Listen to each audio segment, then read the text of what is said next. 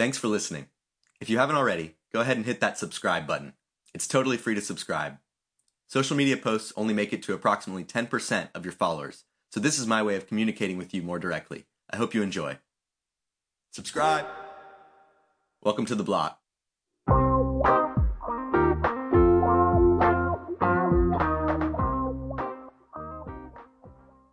Fun stuff in the news to cover, so I'm going to jump right in. In a filing with the SEC this week, the CEO and CFO of Tesla have new titles: TechnoKing of Tesla and Master of Coin, respectively. As I mentioned in my first issue, Tesla has started adding Bitcoin to their balance sheet. This move is nothing more than a jab at the SEC, which Elon Musk has made no friend of, and a way to get free publicity, which is Elon's only marketing strategy. Elon Musk is also married to the electronic music star Grimes, who just a few weeks ago sold music as NFTs for over $6 million. NFT stands for non-fungible token, and it's basically a way to verify the authenticity of digital items. More on that in a later edition. In news, or really not in the news, is the fact that President Joe Biden has not yet done an address to a joint session of Congress.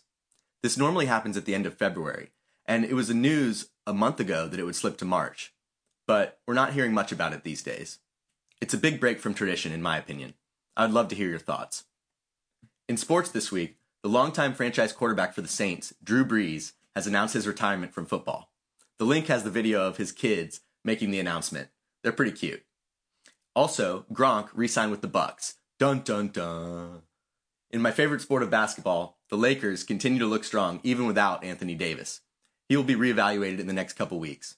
The other big story in the league was James Harden passing Larry Bird on the all-time scoring list. That's huge.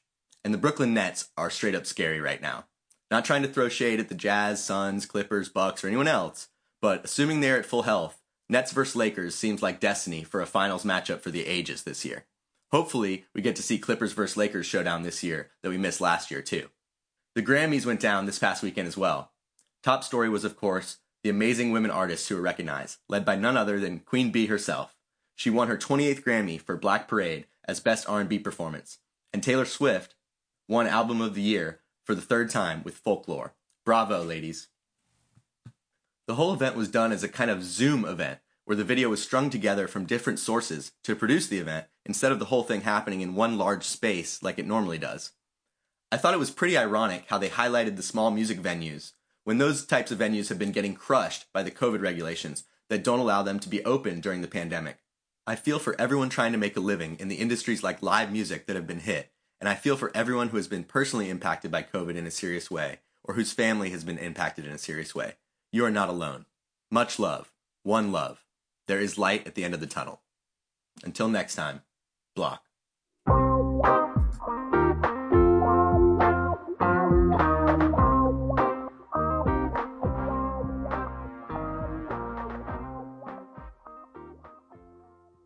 What's going on, everybody? Here comes your market snapshot for Tuesday, March 16th, 2021. 10-year bond yields were up a little over 0.5% to 1.62. 30-year bond yields were up almost 1%, 0.83% to 2.382. The Dow Jones was down less than 0.5%, NASDAQ up 0.5%, and the S&P 500 index down almost flat. So stocks were mixed today. The Russell 2000 was also flat as well, mixed in the U.S. In global markets, across the board, up over 0.5%. The HSI, the Nikkei, and the Shanghai Composite, all three. In the USA Big 8 stocks, Tesla is down over 4%. Amgen is up almost 2%. Intel and Apple and Microsoft are all also up about 1%. In the China Big 8 stocks, Alibaba is down 1.5%. Tencent Holdings is down 1%. NIO is down almost 3%. While China Mobile on the Hong Kong Exchange, ticker 941, is up almost 2%. That's leading the way on the upside. And JD.com is up almost 1%. In U.S. banking, fintech, and crypto, Square is down over 3%. Bitcoin is up 1.72% to 56,592 as of the time of recording this. And the banks are down with bond yields going up, which is a little interesting. Goldman Sachs, Morgan Stanley, and JP Morgan Chase all down over 1%. In mining, metals, and foreign exchange, not much happening today, but the gold mining index, the GDAX, is down almost 0.5%.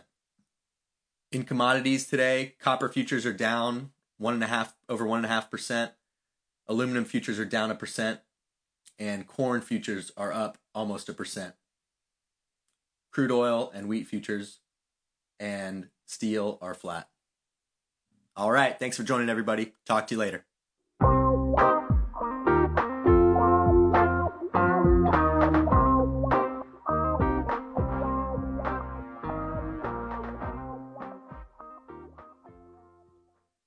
If you haven't already, hit that subscribe button. It's totally free to subscribe, and all my clients get the first year paid subscription free with any package purchased. With the paid subscription, you'll get investment research tips in real time to help you expand your wealth. I do the research, so you don't have to. For those who don't know, I run Elbay Endeavors, a consulting company which helps individuals and entrepreneurs expand their wealth and businesses. We offer packages suitable for everyone from rising investors to Fortune 500 companies. No matter where you are on your financial or entrepreneurial journey, we're here to help you get to the next level. Download our free guide and schedule your free 30-minute consultation to get started working with us today. The annual subscription costs less than 22 cents a day. You really can't afford to be without it.